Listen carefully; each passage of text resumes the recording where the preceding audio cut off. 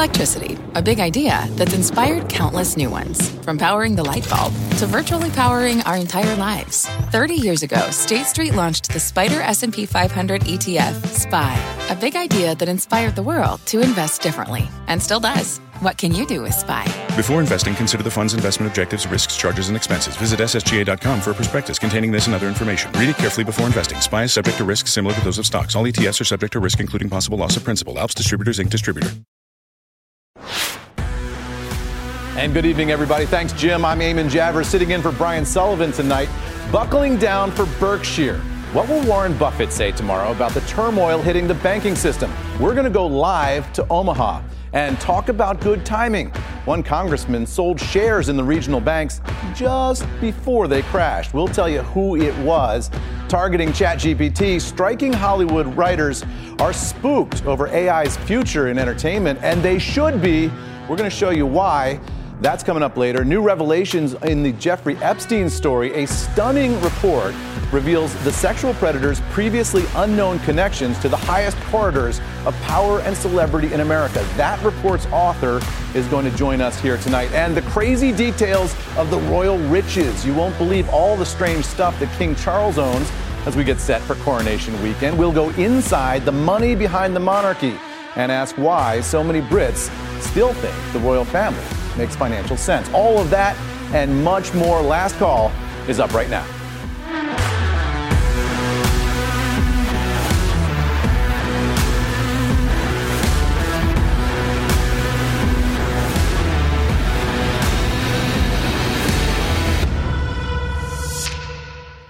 And good Friday evening from CNBC Global Headquarters. We'll get to all those stories shortly, but first up is a debt default, the only thing that can derail this economy. No matter how many hits it seems to take, this economy just keeps standing.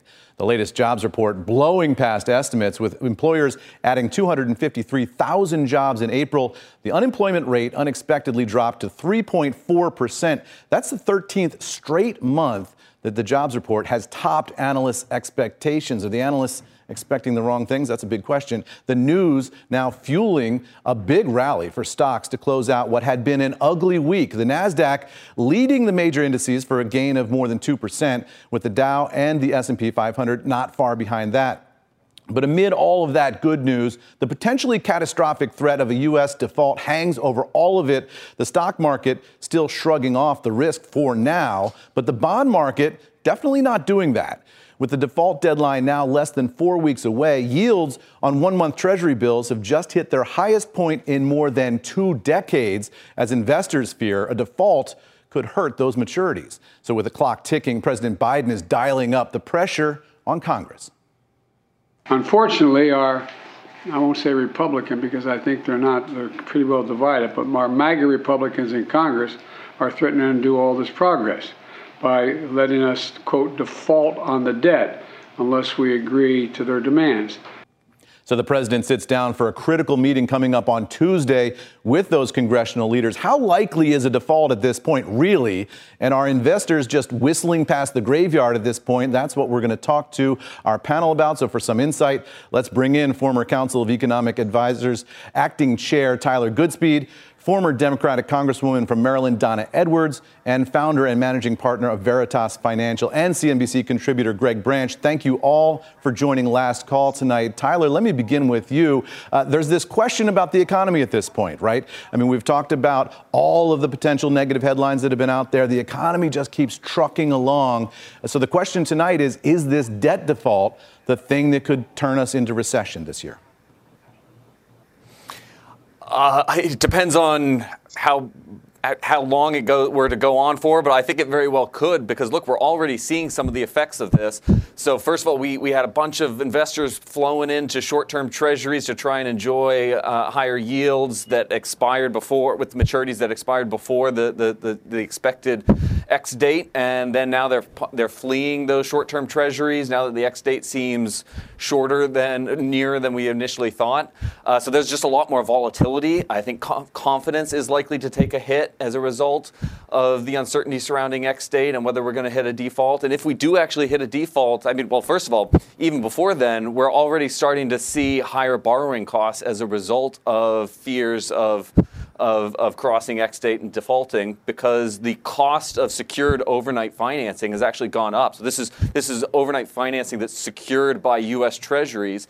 That cost of borrowing has already gone up out of the fear that some of those debt obligations won't be honored. So I think we're already starting to see some effects. Maybe. Congresswoman. And then if we actually cross it, then it's going to be big. Yeah. Congresswoman, you're a Democrat, so I want to ask you this question. Republicans on Capitol Hill have been saying, hey, look, President Biden is saying he's not even going to negotiate with us over this. We want some spending cuts. We want a deal. The president should come to the table. The president's been saying, this is a manufactured crisis by the Republicans. I'm not coming to the table. I'm not negotiating. Do you think the president should negotiate? Do you think that the president should offer some concessions in terms of spending cuts? Look, there's nothing to negotiate. We have bills, that's our debt, and our obligation is to pay the debt. And the fact is that for some of these same Republicans voted 3 times in the Trump administration to raise a debt ceiling, and it was not linked to spending cuts. I think the reality is that you've got 2 separate things, and they have to be decoupled. Spending is one thing. The appropriate place for that is the appropriations process and the budget. But paying the bills that we've already racked up is an obligation that's a constitutional responsibility for the Congress. And so I don't think there's anything to negotiate about. We cannot get to default. That would be a disaster for the U.S. economy and certainly for the global economy. So that's a no. No negotiation from the president. Hard line. Stick to it. There's nothing to negotiate. Pay the bills. Greg, let me ask you about this from a financial markets perspective, right? I mean, we're all watching this. We're watching the Dow having a pretty good day today, right? Up 500. That's great. Optimism around maybe the banking sector, starting to get a little distance from some of the crisis and worries. But this is looming out there. The big uncertainty about this, though, is the X date, right? We just don't know. And estimates are all over the place. The actual day that the United States would default and run out of revenue to finance its business. If the market is surprised, if that X date sneaks up on us and comes earlier than we think, what is the market reaction to that going to be? Oh, it's going to be significant. It's going to be extreme. At the very least, we've heard June 1st floated about. That's 4 short weeks from now. And so at this point, we should see in the market at least some probability that this is going to happen, and yet we don't. The market is shrugging this off. My colleagues are shrugging this off. All of our colleagues on CNBC have basically shrugged this off as business as usual. They're always going to get a deal because they always have. And that doesn't recognize the political differences that exist today, the environmental factors that have changed from the past. Not only are we in a more acrimonious environment than we've seen, at least in my lifetime, but also we're in an environment where there really isn't any fear of consequence because the truth can be whatever you want it to be. You can just retreat to your favorite media outlets and spin it as the other side's fault, even though it might be yours. And so without the fear of consequence, we have politicians who aren't afraid to do something that could result in something that's catastrophic because they don't fear that they'll have to take the blame for it. And so that makes this different. That makes this our best case scenario to what we saw in 2011 when we came up until the X date. And in that scenario, we saw the market drop almost 20% in the 3 weeks before the X date. Well, we're almost there now. We are almost there. We don't see the market. Tyler, let me ask you this. The classic process in Washington is we go up to the date of a deadline. We go up to the date of a crisis, and we might need to go a little over the crisis. We might need to have a little real world pain. And that's when members of Congress come and cut the deal. Like the day after X Day is when things start to go haywire. They start to see the financial markets. Are we in a standoff now between financial markets, which are sort of blasé about them cutting a deal, and Washington politicians who are sort of thinking, well, we don't have to cut a deal if the markets are blasé? So there's an old rule of thumb that Congress never acts until they absolutely have to, and That's sometimes right. Not even then. And I think that's probably going to be a dynamic at play here, that financial markets, financial conditions are going to have to get a lot choppier before both sides feel a lot of pressure to cut a deal. And that I think is a lesson of 2011 and 2013. Congresswoman, I talked to one of the most, I would say, influential lobbyists in Washington yesterday, and he told me he thinks there is a deal. I'm a little bit of a pessimist on this one for the same reasons that Greg just laid out. This is a different political world than we've had in the past. But this lobbyist, who is super well connected, told me he thinks there is a deal here where Speaker McCarthy could bring a bill to the floor that President Biden could sign. He could get a lot of Democratic votes for it and maybe sprinkle some Freedom Caucus, very conservative Republican votes on it, knowing he won't get them all, but just a couple would give him enough face saving to keep his speakership and pass a bill with a lot of Democratic votes. Do you think Democrats would bail the speaker out that way, or do you think they'd be inclined to not take a deal and inflict pain? Which is more important to Democrats, political pain for McCarthy or avoiding a default here? Well, I think one of the things that's happened already is that the House has already passed its bill and sent it to the Senate. It's a bill that's not going to go anywhere. And so I think the ball is really in the hands of the Senate and the Senate leaders. They're all going to meet next week, and that's a good thing. There could be a circumstance, I don't know what, where, you do pass a clean debt ceiling bill, and then, there might be some giveaways on spending. I just don't know what those would be, because the kinds of things that the Republicans and the Freedom Caucus want are Democratic and President Biden's priorities. He's not going to cut back on the priorities that he just passed over the last 2 years. That's absolutely the problem. That's why we're teetering on the edge here. Greg, last word to you, and you can't answer this question with a maybe. Are we going to default or not? I think we will, unfortunately. Really? And I think there's no could in terms of, will that put us into a recession? It will put us into a recession. We'll lose almost 1 million jobs immediately. We'll catapult into about 5% unemployment. The Fed won't have to raise rates anymore because the downgrade of our debt will naturally put upward pressure on interest rates. Yep. And the credit market will freeze. Yep. And that we got to go, will Greg. Stop the growth. We're out of time for this conversation. I don't think markets fully understand what you just said, and I think they're maybe whistling past the graveyard a little bit. Thank you all, Tyler, Congresswoman, Greg, for your insights here, for your time and expertise. Really appreciate it this evening. Now, the debt ceiling, that discussion is only going to loom larger next week. That's why you don't want to miss Sarah Eisen's sit-down with Treasury Secretary Janet Yellen Monday on Overtime. Tune in at 4 p.m. Eastern for that one, directly hearing from the Treasury Secretary in this moment of potential crisis anyway. Meantime, here's what happened to your money this week. Despite today's gain, the Dow has fallen 1.25% on the week, the S&P falling 0.8%, and the NASDAQ edging slightly into positive territory. The biggest winner of the week was Royal Caribbean, gaining more than 15%. And for the biggest loser, well, that's Paramount Global, losing more than 1/4 of its value this week. Straight ahead, Berkshire's annual shareholder meeting gets underway. That's tomorrow morning. Everybody works on a Saturday on Berkshire Day. What might Warren Buffett have to say about the chaos hitting regional banks? Well, we're going to head live to Omaha to hear about that. Plus, what do whales and dolphins have to do with tomorrow's coronation of King Charles?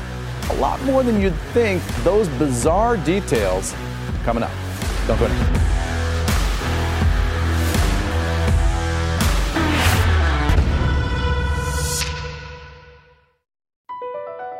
Across America, BP supports more than 275,000 jobs to keep energy flowing. Jobs like updating turbines at one of our Indiana wind farms and producing more oil and gas with fewer operational emissions in the Gulf of Mexico. It's and, not or. See what doing both means for energy nationwide at bp.com/investing in America. As a professional welder, Shayna Ford uses Forge FX to practice over and over, which helps her improve her skills. The more muscle memory that you have, the smoother your weld is. Learn more at meta.com/metaverse impact.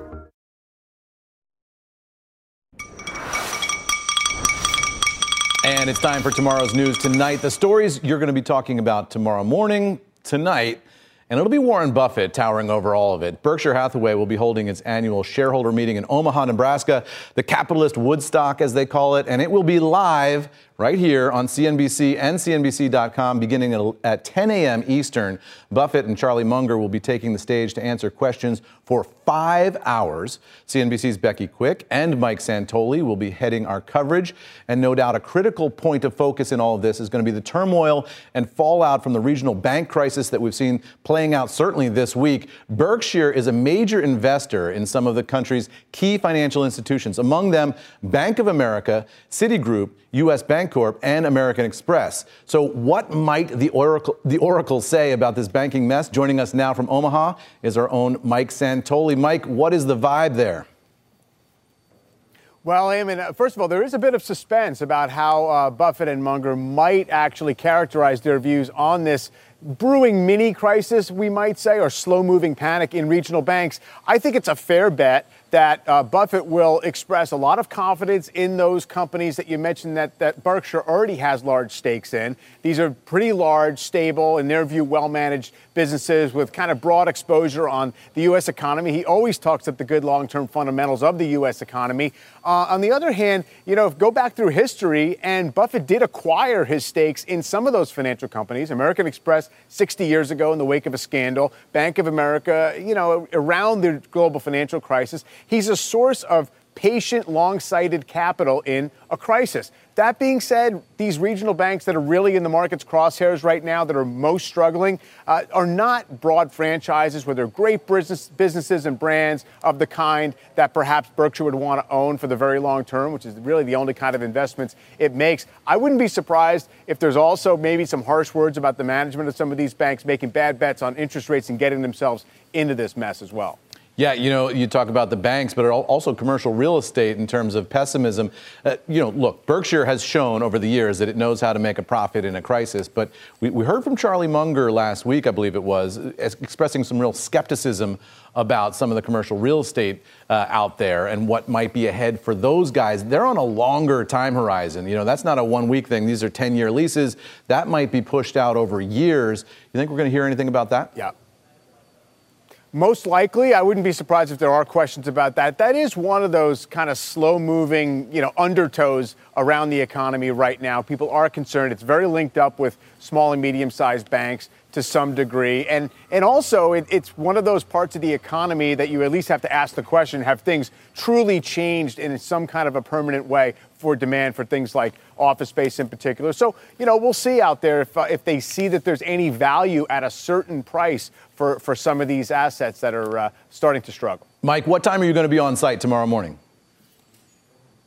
On site, I'll be here pretty early. We're going to go live online at 9:45 Eastern. We'll be here ready for Berkshire Hathaway reports its earnings before the meeting, so we got to break that down as well. So be here bright and early in the Central Time Zone, of course. All right, big day. Mike Santoli, thanks so much. Sticking with the banks, some lawmakers made some very well-timed trades that are coming to light this week, selling bank stocks ahead of some major pain. So let's talk some capital gains where we track who's buying and selling in D.C. Few reporters know this topic better than Kate Kelly, who's the Washington money, influence, and policy correspondent for the New York Times. She's also a CNBC contributor and a friend of mine. Kate, good to see you again. You're looking at two congressmen here, and both have been trading bank stocks. First up, Democratic Congressman Dan Goldman of New York. Tell us what he's been up to. So Dan Goldman of New York, Eamon, as you know well, he's a representative for us here in New York, relatively new to the job. This is his first year in office after many years being a prosecutor. He also is an heir to the Levi Strauss fortune and has quite a large amount of personal assets. They're managed by a third-party broker, from what we're told, and he has no involvement. But his broker, at least, is very active in the markets. And they were very involved on the downswing in selling some names. I noticed when I was looking at the regional banks and how they were suffering yesterday that he had sold off some of the very names investors were focused on this week. PacWest and Western Alliance both caught my eye. And that was done earlier in March. So some losses were averted there. The other thing he did on the flip side that's kind of interesting is his broker got into some additional international banks. Now, to be fair, Goldman had owned some of those going into the March crisis, but during the crisis, he put money into Lloyd's, Sumitomo, Commerce Bank, and some others. Now, the other one you're looking at is Democratic Congressman Josh Gottheimer of New Jersey. What did you see there? He recently traded shares of Silicon Valley Bank before it collapsed. He's on the House Financial Services Committee, of course. What can you tell us about that one? Yeah, the notable thing about Gottheimer, and again, as you know, Eamon, he lives in New Jersey, not far from the studio you're probably sitting in. Yep. And he's very involved with financial executives. He himself used to work at Microsoft. He's on the Financial Services Committee, as you mentioned. He's a co-chair of the Problem Solvers Caucus, which meets every so often with financial CEOs. So he's also arguably sort of in the information flow in New York and financial services. So he sold, as you mentioned, SVB the day before it failed. And according to analysis by Capital Trades, which is the project of 2IQ, the data firm I rely on most for this sort of information, he was able to avert 99% of his potential losses by doing that trade. The day before it failed. Right, the day before it failed. Now, of course, Gottheimer, again, just like Goldman says, or at least his spokesman says, this is managed by a third party. He's in the process of applying for a qualified blind trust. To be fair to the members, that's a very laborious process. And within Congress, the staffing on doing that is pretty limited, so it's not easy. So he says he keeps that at arm's length, but that was a superbly well-timed trade. The other thing, again, yeah, I was just going to say, Eamon, speaking of regional banks, Veritex and Ameris, which are a Texas-based and Atlanta-based regional bank, respectively, are names that Gottheimer sold on the 14th of March. Again, they had taken some losses already, but the timing wasn't awful because he did avert some further losses there. Kate, let me ask you this, though. I've covered these stories as a reporter for years, and the trick with these stories is that you've got to show, if you want to say something nefarious happened here, you've got to show that the congressman, him or her or herself, in the case of congresswomen, did the trade themselves and wasn't handled by a blind trust or a manager, and the person had nothing to do with it. And also that they were in possession of some particularly private, secret piece of information at the time they did those trades. You can line up the timing and say, boy, that looks like smoke. But to find fire, you've got to prove that they had the information and they made the trade themselves. It wasn't handled by somebody outside, right?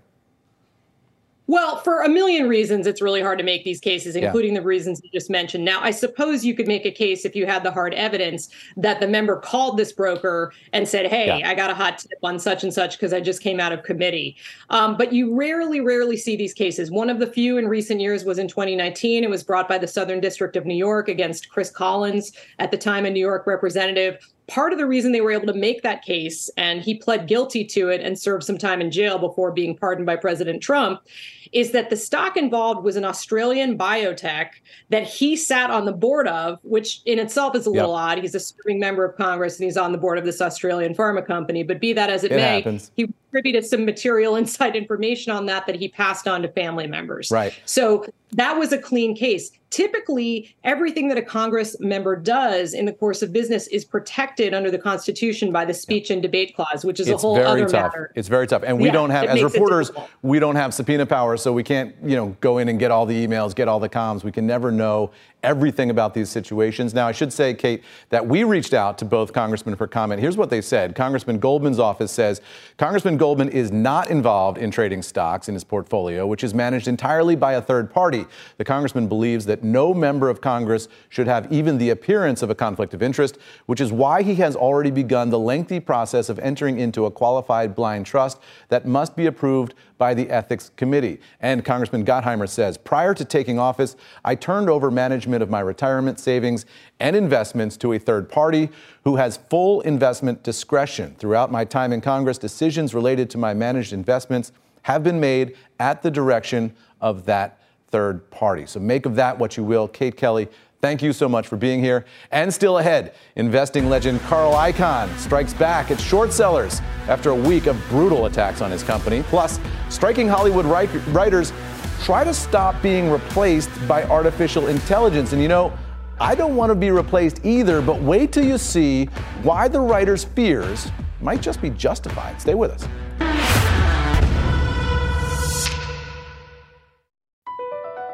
BP added more than $70 billion to the U.S. economy in 2022 by making investments from coast to coast. Investments like building charging hubs for fleets of electric buses in California and starting up new infrastructure in the Gulf of Mexico. It's and, not or. See what doing both means for energy nationwide at bp.com/investing in America.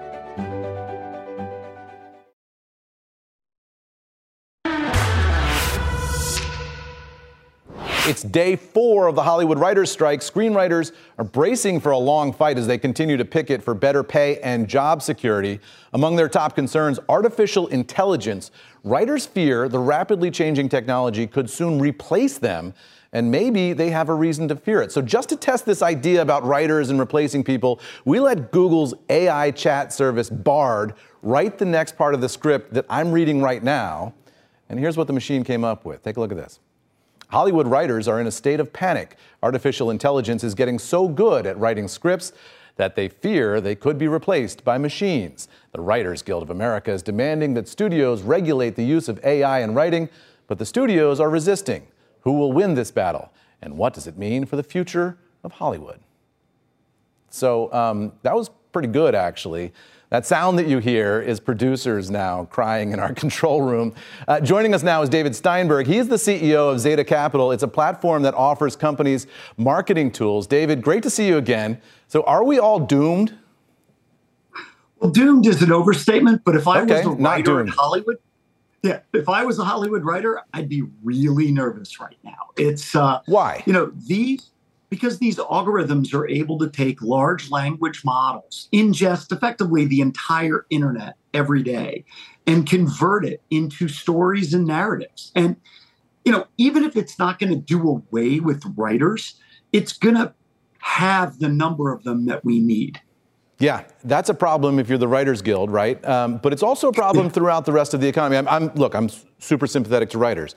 But it's also a problem throughout the rest of the economy, right? I mean, I've seen lawyers talking about all the basic lawyering stuff, looking up precedents, writing short scripts, doing contracts, basic law.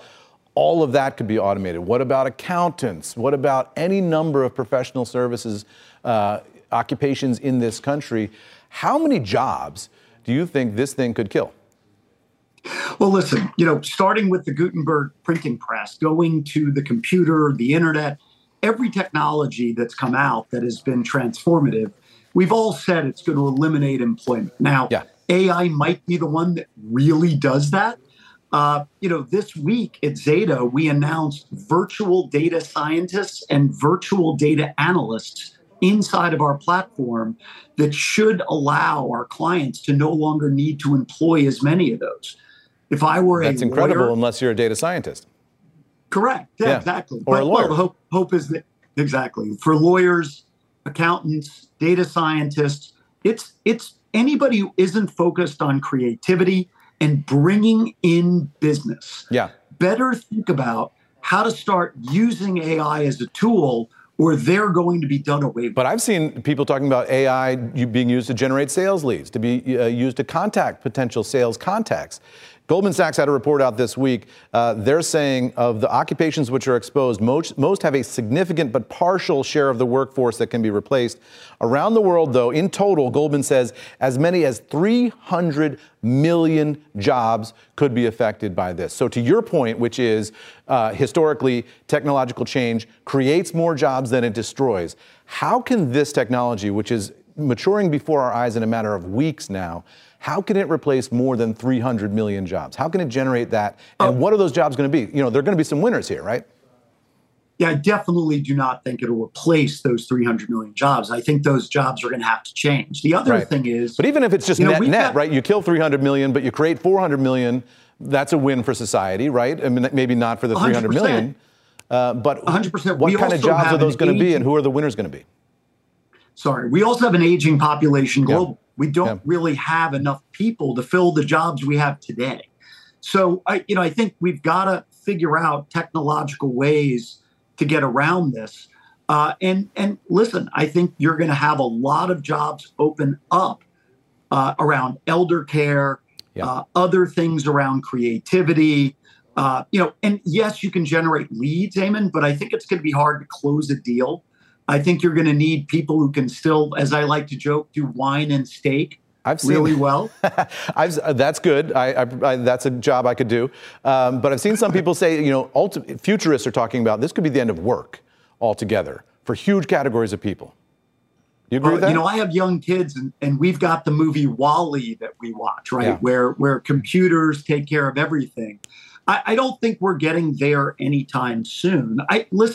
I definitely think AI is going to affect hundreds of millions of jobs. And organizations like, Google, Microsoft, Snowflake, Zeta are going to win in that environment where they're empowering productivity and technology. And you're going to have a lot of companies that are losers as a part of this. Thank you so much for being here on Friday night. Really appreciate your insights. And now back to the human written script here. See if this is any better. All the king's treasures, including dolphins and whales. Seriously, we're going to dig through the utterly bizarre set of assets coming to King Charles ahead of tomorrow's coronation. Plus, CNN rolling out the welcome mat for former President Donald Trump. Can an about face to the center pay off financially? Stay with us.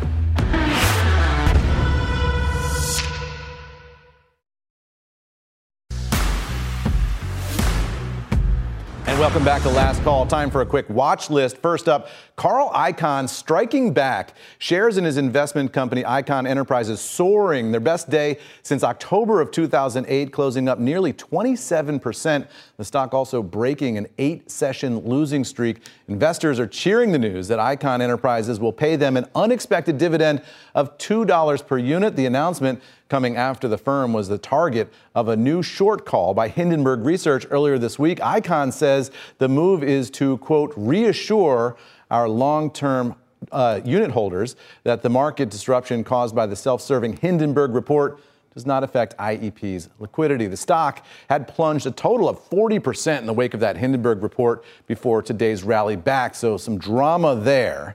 And from an icon to a legend, a special programming note. Tune in tomorrow for the Berkshire Hathaway annual shareholder meeting. It's going to be live on CNBC. And if you're at your kid's baseball game, you can watch it on the go at CNBC.com or on the CNBC app. Warren Buffett and Charlie Munger will take the stage to answer questions for 5 hours at the event that's known as the Woodstock for Capitalists. Our Becky Quick and Mike Santoli are live in Omaha.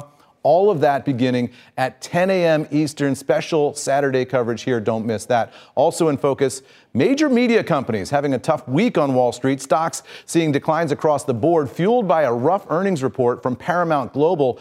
But one of those companies is looking to potentially shake things up. Warner Brothers Discovery, its CEO, David Zaslav, speaking this morning on Squawk Box about CNN's decision to host a town hall featuring former President Donald Trump. And he teased the idea that the network could be shifting to a more neutral stance. There are a number of advocacy networks out there. Our focus is to be a network about like us. Facts, the best version of the facts, as Carl Bernstein would say. Great journalism, and not just politics either. But when we do politics, we need to represent both sides. Look, we got a great political season coming. This is a new CNN. So is that strategy going to work? And is there even a market anymore for middle-of-the-road, unbiased news? Personally, I hope there is. Joining me now, Yale University lecturer Joanne Lippman and Los Angeles Times TV media business reporter Stephen Battaglio. Thank you both for being here. Joanne, let me start with you on this one because CNN, had drifted and sort of became a Trump-critical network, and that was sort of their identity during the Trump years. Now we see this effort by Zaslav and others to sort of pull it back to the center. It reads like they're shifting conservative, but what they're doing is sort of going back to a news focus. Do you think there's a business model there? I mean, cable news for years has been about you aggregate these niche audiences that are passionately interested in something and fire them up, and they'll watch you. You can make money doing that. Is there a passionate audience in the middle? Yeah, I think the issue, I would actually reframe this conversation because this whole down the middle suggests, and down the center, right? All it suggests is that the only audience for news is a political audience, and that all news is either left news or right news. And I think this is actually where CNN and others have fallen down, is we've fallen into this trap of just diving into one side or the other. Yep. Whereas what I think instead of the middle, I think what we as the news industry need to do is actually rethink how do we define what is news. Zaslav actually hit on this a little bit because it is more than politics. It is more than who's woke and who's not woke and what politician are we going to put on? I mean, it's new discoveries in science, it's breakthroughs in cancer, it's what's going on in autos and fashion and sports. It's so much more that we have been ignoring because we have so doubled down on politics on one side or the other. So, Stephen, where is that audience that CNN is going to go find? Is it, an automotive audience? Is it an entertainment audience? Who are the people who are going to watch this new iteration of CNN? I think CNN has been put in a really tough situation because David Zaslav has gone public saying that it's an advocacy network or that it had moved too far left. Before Warner Brothers Discovery or merged, or before Discovery owned CNN, half the public was just fine with it. And if you believe now, that it's a left-wing network that needs adjustment, well, then you're putting the network under very unnecessary scrutiny for every move it makes. Yeah. People who thought the network was defending democracy by aggressively going after Trump are now becoming more unhappy with it. And no matter how many Republicans, so if you lose that audience, it will never be right-leaning enough to pull away Fox viewers. If you lose that audience that felt they were defending democracy and sticking it to Trump, and you pivot to a different model, you got to go out and get another audience, right? So I guess the question is, what is that other audience? And so I go back to this thing. My dad was a reporter, and he talks a lot about the idea that maybe this idea of journalistic objectivity that we all grew up with in this business and that I still believe in passionately myself, maybe that was sort of an unusual circumstance driven by market forces because all the city newspapers consolidated from the 19 partisan yellow journalism newspapers into one monopoly newspaper that had to, in each city, be more appealing to a broader group. You had broadcast networks that had to be appealing to the entire country, looking for 100 million viewers or whatever the big number was that they were getting back in the heyday. And that forced an economic necessity of objectivity because they were going after a broad market. Now maybe that idea is out the window and you're fracturing and finding these other audiences. Joanne, where's the other audience going to come from?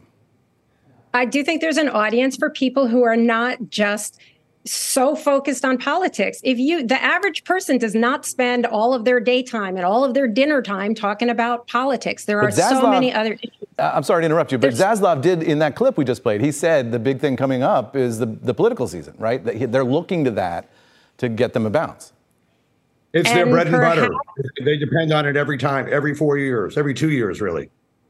Yeah, but there really needs to be another model where we are looking beyond politics. There used to be, and Eamon, what you were talking about before, we actually did cover other issues. The other thing that we don't do very well at all, and I think there is a market for this, is to do much better job of explaining what's going on. I mean, we are so focused on the political issues, the left and the right, and the argument around the issues that we forget to actually explain what the issues are. Yeah.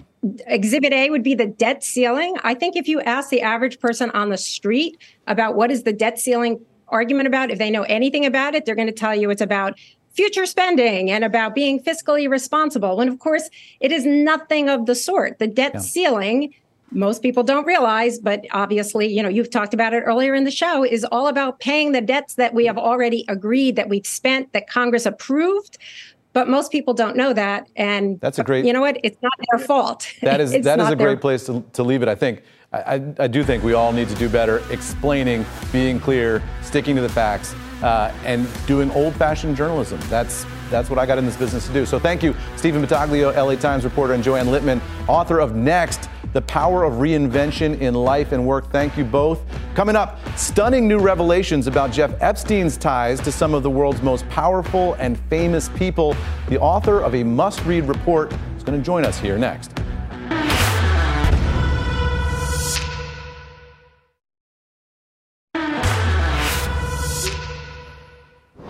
Welcome back, everybody. Major developments this week in the case against Jeffrey Epstein. The Wall Street Journal releasing bombshell reports throughout the week laying out Epstein's alleged ties to a number of major names, including Bill Gates, Leon Black, and Woody Allen, among others. The latest reporting detailing Epstein's schedule from just one day on September 8th of 2014, showing the disgraced financier met with Gates, Black, Thomas Pritzker, and Mortimer Zuckerman, all in the space of just a few hours. So joining me now is one of the reporters behind this week's revelations, Wall Street Journal reporter Khadija Safdar.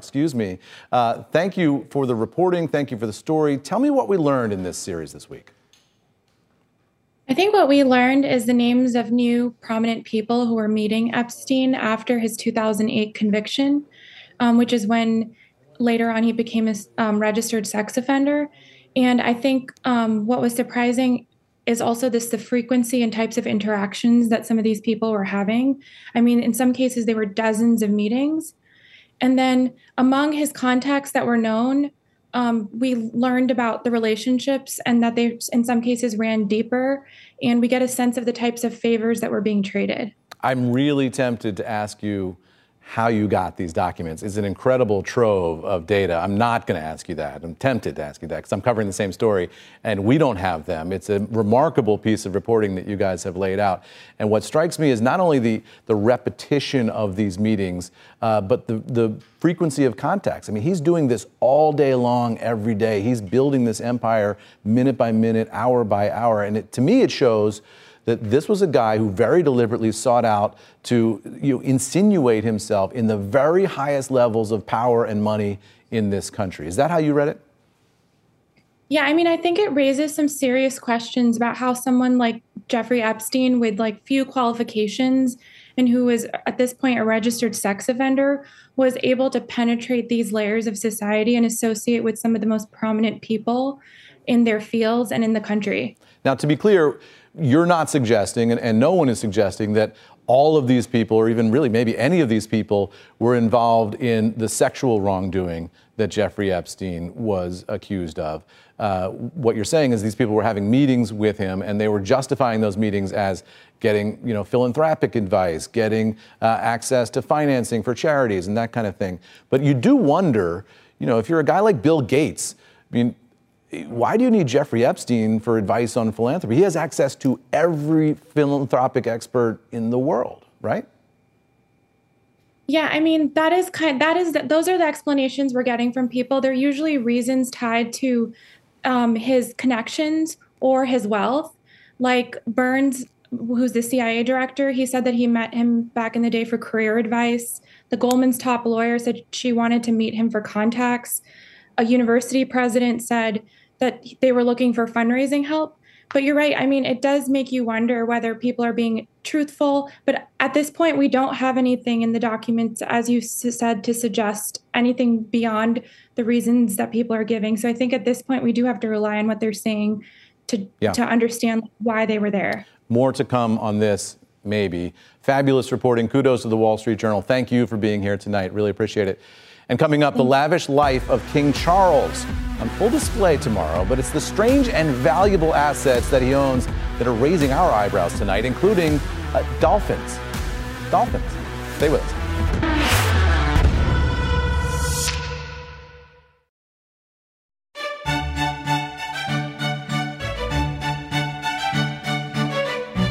Welcome back to Last Call. The coronation of King Charles is just a few hours away as Buckingham Palace readies the jewels, the gold stagecoach, the gem-encrusted scepter. Let's dig into the financials of this thing. We are CNBC, of course.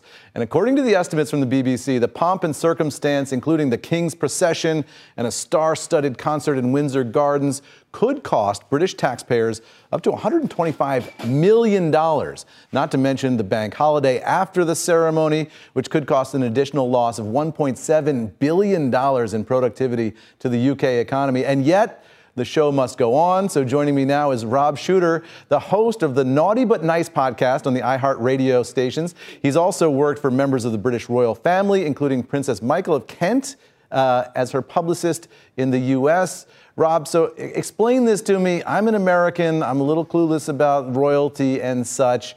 Do Brits look at this and say, this is a great deal for us? They do. They really, really do. You have to remember that we grew up with this family. They've been around for almost 1,000 years. I remember when I was a young boy, there was a picture of Queen Elizabeth in my home. There was a picture of her in my school. Every time you went out and spent any money, there was a picture of the Queen. So it's sort of hard to overestimate how entrenched into British society this family is. Things are changing a little bit now, but for at least all of Queen Elizabeth's reign, the Brits were certainly there with her. I'm not much of a king guy myself, but we did a little research into what King Charles actually owns and what he's going to, I think we can pull this up on the screen here, and what he's going to possess as part of the royal possessions. He owns 32,000 swans. He's got an unidentified number of dolphins. I think he owns all the whales in England, sturgeons, $20.7 billion worth of real estate, $500 million in personal assets, and $46 billion that's held in trust as the sovereign. I mean, you know, it's a little bit hard to sort out, you know, as the sovereign, what does he own? What does the state own? You know, could he take all those Leonardos with him if he were to resign? You know, we don't know the answer to that. But explain how that's justified, how this family deserves all of that. The Brits just don't think about it like that. A few are starting to, and a few people now are asking, are they really worth all this money? They see them as the fabric of Britain. It's like asking, what is Britain worth? And we want them to live in a beautiful palace. We want them to have crowns on their heads and drive around in really expensive gold carriages. So I think the Brits are really tied up with this, and they don't separate themselves from it. Obviously, if you look at it from a perspective of just money, it's very, very hard to justify, but it's more than that. It's a lot more than that. Real quick, we're going to have to go here, but what are you going to be watching for tomorrow? I'm going to be watching, it's terrible, but Harry and Meghan drama. I want to see if Harry is welcomed in there. I want to see, they say Charles is trying to, yeah, that's right. They're trying to say, will Charles talk to Harry? My sources in Britain tell me it's Harry in a hurry. He's on a plane right now. He's going to land. He's going to go to the coronation and then leave. That's going to be at the Royal Body Language. Thank you so much, Rob. That's fascinating. You can catch NBC's coverage of the coronation beginning tomorrow, 5 a.m. Eastern. Meantime, do you know what happened 21 years ago tonight? Spider-Man swung into the record books. It became the first movie in history to top $100 million in its opening weekend. Let's take you back in time to May 5th, 2002. Spider-Man raked in more than $114 million after opening in more than 3,600 theaters nationwide 2 days earlier. Since then, 71 movies have crossed $100 million in their opening weekend. That's according to Box Office Mojo. Can you guess which movie had the biggest open? Hint, it was another superhero blockbuster. Avengers Endgame in 2019. It made more than $357 million in its opening weekend. That'll do it for us on Last Call. Brian Sullivan back here on Monday. Weekend.